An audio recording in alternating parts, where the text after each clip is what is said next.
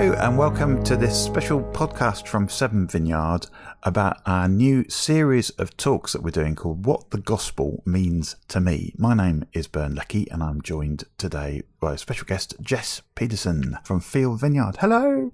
Hi. Thank you for doing the first talk in our series. Oh, it's a privilege.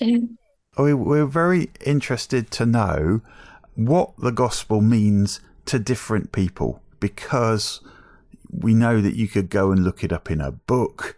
You could try and find a little text somewhere in the Bible that sums it all up. But we noticed that every time Jesus meets different people and explains what he's doing and what God's doing, it sounds slightly different to each of those people. And so we're thinking, well, maybe it feels slightly different and sounds slightly different to all of us. So is that your experience as well? Do you think there's like a best way to sum up the gospel for everyone? Or have you found that, Jess? I think that God speaks so much and Jesus speaks so much about personal relationship. And especially in the gospel, Jesus talks so much about just wanting to connect with us and the importance of us connecting with our Father God. And relationships you can't put into a formula because it's two individual people interacting. Right. So I think that because it's relationship, it's dynamic and it will look different for everyone. No, I think you're absolutely right. So God can be the same God everywhere in the universe, but because we're all different, we'll all have a slightly different view, a slightly different kind of relationship, I guess. Does that sound right? Yeah, that makes sense to me. Yes. So from your point of view, how did you first sort of come to believe in God and think, yes, having a relationship with God was something you wanted? For me, it was from very young. I grew up in a home where faith was normal and my parents had a strong faith. So I had a real sense of not just this is the right thing to do, but wow, Jesus is alive and real and the Holy Spirit is moving and I can really trust Jesus. And that was something from very, very young. I really did feel like I often used to say to my parents, the best thing they did for me as parents was to give me faith, because in the areas where they are just human and couldn't be the perfect parents, I felt like Father God filled all those gaps and was the perfect parent that I needed. Wow. Okay. And when you talked to us on Sunday, you mentioned quite a lot about prayer and about talking to God like a father. So could you tell us more about that? How did you grow into believing that was a possible thing? I'm trying to think, like also from early on, I did process things a lot with God, even as a child, just going out, walking in the garden and talking to him. And then later on in my teen years would go walk on the mountain a lot and just pray and just talk to God. And so I think that was like a way that I just became like my default way of processing life. And then also in my teen years, I saw someone for what was probably Emmanuel prayer, but I didn't really know what it was called at that point. And that was healing prayer / counseling. And the whole technique was that this person would just be kind of a facilitator of me getting to talk to Jesus and help me by asking questions of what Jesus is saying. And that, so in that way, also, I think my imagination was tapped into as like a tool for communicating with God. And yeah, so I think it's just been an ongoing journey. And then coming to England where I didn't know anybody, I needed to talk to God like never before because I needed someone safe to process with, and he was the one who was there, always ready to listen. So I feel like it's just the intensity of that conversation has just gone up a notch in the last 2 years. Wow. So how would you describe, for someone who isn't maybe that used to praying, how would you describe the difference between prayer where you know and believe that you're engaged with God, and just when you're sitting on your own having thoughts for yourself? How does it feel different? And how do you get a sense that prayer is a real connection? I think that is where the faith element comes in, choosing to believe that God is listening and that he cares. Like I mentioned on Sunday, like without faith, we can't please God. That is the thing. It's not what we do. And so it's by choosing to have faith that he does care, and all the things he says about himself is true, that he is listening, that he cares and wants to help us, basically. Yeah. So what help have you had from prayer? I think as Christians, we are obviously taught the importance of intercession and the importance of healing prayer and all these beautiful things in ways that we can like partner with Jesus and serve others. But I think that, what has been liberating for me is that Jesus also modeled like just a personal relationship. So that early morning prayer where he would go into the mountain first thing in the morning, that was him and his father talking. And, he might have gotten some prophetic words about what would happen that day, but it was also about connection and him refueling himself. And so I think for me, that permission to make it about me and the Father and not just going to him like with what's the business plan, but like, hey, let's hang out and talk heart to heart about what's going on. That sounds a lot to me like a kind of a family get together around the breakfast table rather than a sort of, 9 o'clock in the office work meeting, here's the plan sort of thing, right? Yeah. That sounds good. So can you give me an example of how that's maybe helped you one day? Yeah. So I think just in the journey of coming to the UK, being in a totally different system, I had no idea how anything works here. And so having 2 children, like I had no idea how schooling works, how to get a rental house, how to open a bank account, like just all of those practical day-to-day things. And so in that way, like I really needed God's wisdom. And so I just started bringing all these things before him. And the first 2 things was like my goal as a mother was when we arrived, I didn't want to work because I wanted to help our children settle in. So my first job for the first year was basically making sure that they integrated and I was there and available for them to help them do that. And my daughter, in South Africa, we start school 2 years later. And even then, like reception, you would start 6 turning 7, I think, but then you would like just be playing anyway. You wouldn't really be learning a lot of reading and that. So she came from reception to year 2, and it was just such a shock for her. And I know that she's an intelligent person, but she didn't feel very intelligent at that time, and she was really struggling to adjust. And so like just praying for her and asking God for solutions for her,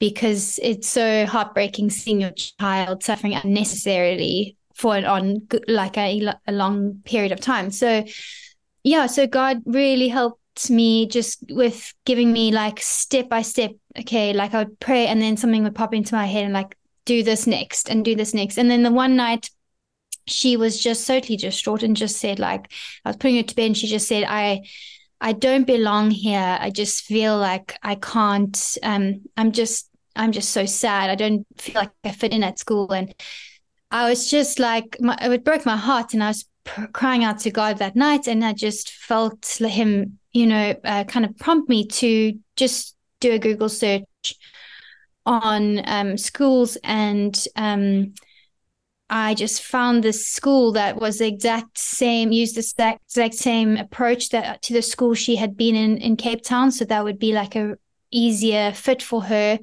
And I just straight away at midnight applied to the school, and it's a fee-paying school, but I applied for a bursary and they got back to us the next day offering her a place and, like just saying she can come. They sent us the papers. She got offered a bursary, and like that, for us to be here and her to be in a school like that to me is just a miracle. Like, so that was like a huge answer to prayer. And then the next step was my son, who has additional needs, and he needed EHCP, and I had no idea how to go about applying for EHCP. it was just so overwhelming. And again, it was just literally day by day, God, what must I do next? And something would pop into my head. I would phone, or contact these people, and they would say to me, today's the deadline. You've got to hand this form in. And so everything was just like, if I hadn't prayed and done that one thing, like we would have missed the deadline and had to wait another year. So like those kind of things, just that day by day, step by step guidance, when like including God in the process, just helped to fast track that process so much quicker. And in January, my son was enrolled to a school that, again, I just feel like a miracle. It's like our absolute dream school for him. Like we couldn't have imagined a better school, and the local authority is paying. And again, it's just a miracle. It's like a total answer to prayer, because the special schools in the area were just oversubscribed. So the local authority had to pay for him to go to this school, which was our first choice. And he's just thriving there. And that to me, again, is just like, it's just a miracle. You can't describe it any other way. That sounds like an amazing amount of stuff that took, how long was that taking to sort out? Weeks, so yeah, months? My daughter took a year for her to settle into that school, and then my son, it was a year and a half before he started there. Okay, and I guess we could imagine that God knew all of these things that were going to happen, but the process you've described here isn't about God just saying, right, here's the big plan, but more like a sort of a day by day, bit at a time kind of unfolding. Does that sound right? Absolutely. Like, just giving me kind of the next step. And maybe because I was feeling so overwhelmed, I didn't even have the capacity to think the big picture. Like maybe he just knew, like he needed to kind of drip feed me the information. Yeah. And so how important was it to you, when you knew there would be a lot of steps ahead? How important was that feeling of sort of family connection and the belief that God would keep on doing that? How important was that to you? Yeah, I think it's really important for me to know that that he wants me to share this kind of thing with him, and just like see him as a loving father who cares, and there's nothing that is off limits for me to ask him. And I know that he knows best, so he won't always do it the way that I want it, but most of the time he does it better. Right. Well, I mean, all the time, but in my perspective, I can see like, oh, okay, yeah, I asked for that, but he made me wait a bit longer and gave me something better than what I'd asked. That's really interesting, because I think a lot of the time I still kind of think somewhere in the back of my head that prayer is about asking for something that I've worked out and asking God to give it to me. Whereas actually what you're describing is, I don't know what's the best thing here, but can you show me how to work it out, how to take the next step? And then you end up doing something that you didn't imagine. Yes. How hard is that, being open to sort of different ways that things could work out then? That's a journey, like in the relationship, that's like a journey of growing in trust. And I think I'm surprised at how forgetful I am, that he's always faithful, Yeah. So the next time something like urgent comes up, I'll still, be like, oh my goodness, this is terrible. Like, will God come through? And it's just, he's so patient that every time, like, he's starting in a way from scratch, maybe not like as, like 3 steps forward, 2 steps back. And he's like, remember, I did it last time. I can do it again. Amazing. Yeah. And you shared, you took us through a way of praying like that Jesus taught people to pray to God as Father. Is that something that you do every day? It's not something I do every day. And I just try and experiment all the time with like different ways of praying, scripture and then liturgy. And since getting to the UK, Caleb and I have been praying through a book which has scripture-based prayers, and I've been like doing a lot of Google searches for like scripture-based prayer books because I want to know that what I'm praying I can back up.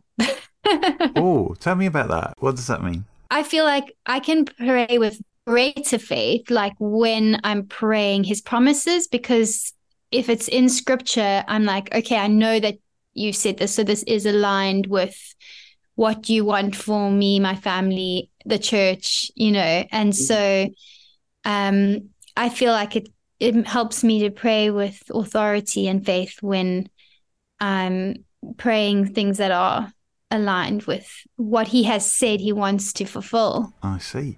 And what promises are standing out to you at the moment as the ones that you want to see come to fruition? That's a good question. So he's kind of taken me on a journey of building up my faith, and so after my daughter was settled in the right school for her, I felt him say, okay, now I want you to pray for your son. And after that, I felt him say, now I want you to pray for a house. And after that, I felt him say, now I want you to pray over the church. And so it's kind of like being these journeys. And I think, our first church is our family. And so God has like honored that, in that for us to be effective as a family, we need to be established and our children need to be looked after. And we need to have a home where we feel like we can come home to. And from there, we're able to give a lot more. And so the promises that I'm standing on for the next thing is, the bigger picture of our calling in Bristol and Field Church and what he wants us to be fulfilling and just going after in that area. That sounds amazing. So how then could, if you could ask people listening now to pray for you, what would you like us to pray for? Sure, that's great. I feel like I said, like a lot of people say, it takes at least 2 years to kind of settle into a new country. And I feel like we're just coming into that, like actually getting over the fact that we've moved and just processing that. And now more of our energy is like being freed up to really like pursue what God what he's brought us here and called us here to do in the church that we're leading and in the city, and how we get to be a part of that. So the prayer that I'd love people to join is just God to really speak to us clearly about his heart and his vision for the vineyard in Bristol as a whole, and our church field, and the impact that he wants, the way he wants to use us in the city. Amazing. That sounds a really good place to leave that so we can go and pray for you. Thank you very much for chatting with us today. Thanks, Bern. It's lovely to chat to you.